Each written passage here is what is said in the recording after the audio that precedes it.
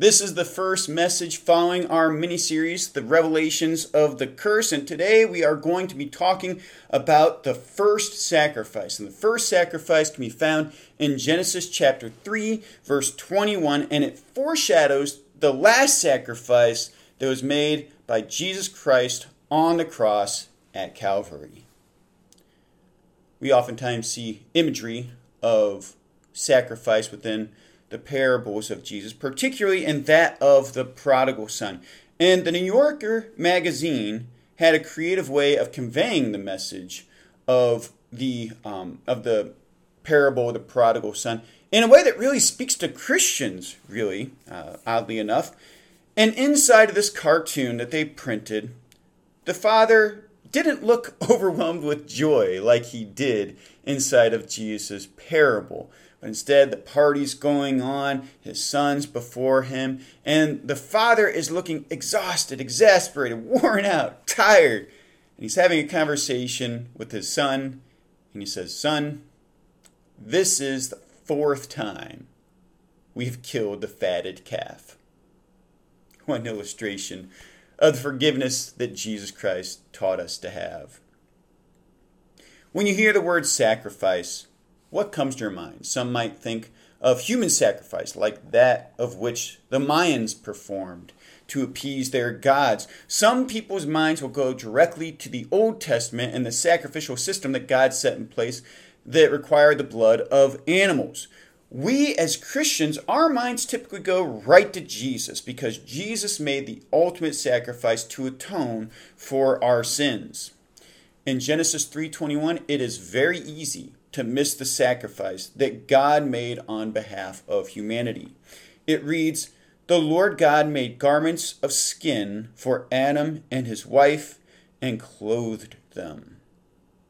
Earlier on in Genesis chapter 3, we read that Adam and Eve sewed fig leaves together to make clothes for themselves to cover up their nakedness.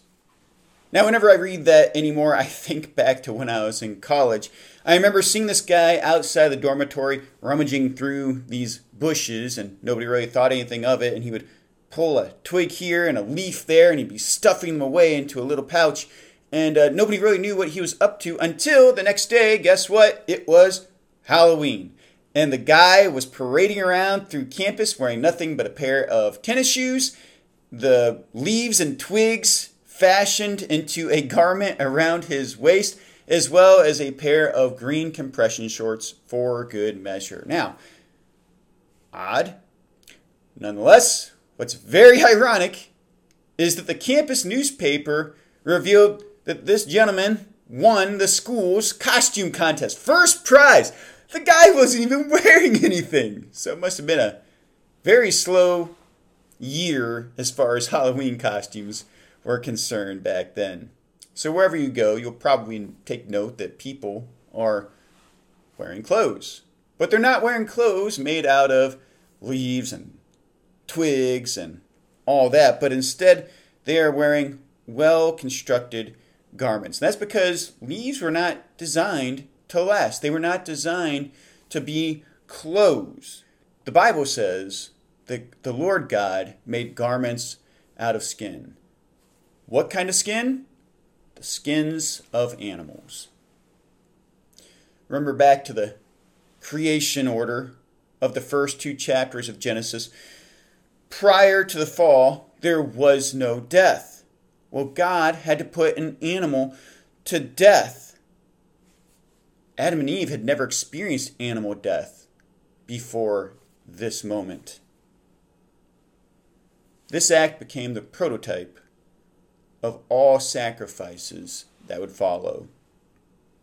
A young atheist once told me that he did not understand how a good God could require his people to present a sacrifice to him where they have to cut the throat of an animal, pour out its blood, and smear it all over an altar. And so, from a biblical worldview, I explained to him the significance of that. And I used a passage, Leviticus 17:11, which explains the significance of animal sacrifice.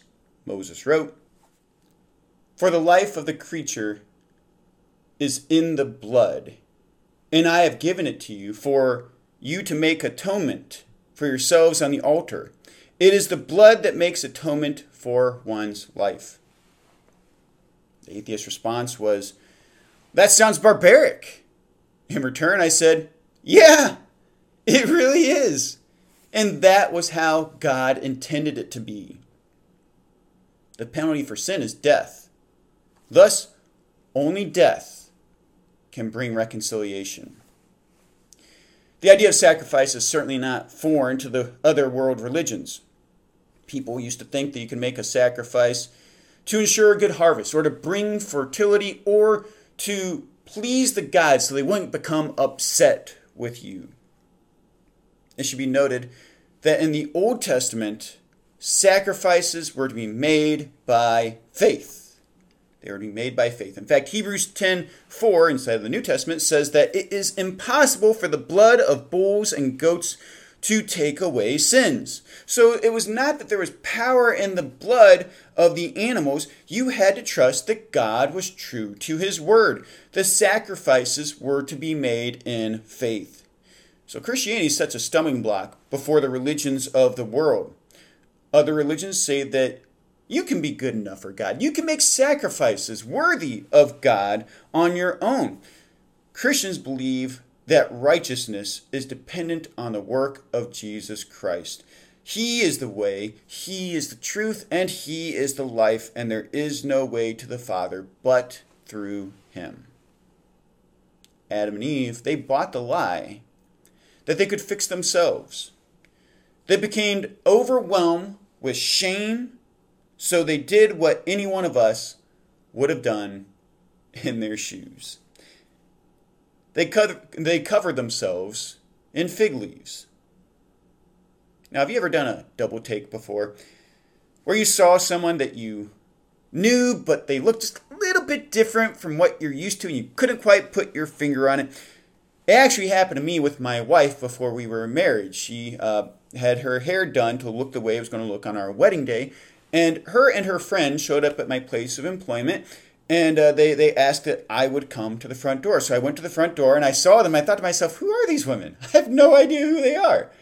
Well, then it dawned on me that they had talked about getting their hair done earlier that day, and it clicked. It dawned on me that, oh, this is Melissa and her friend.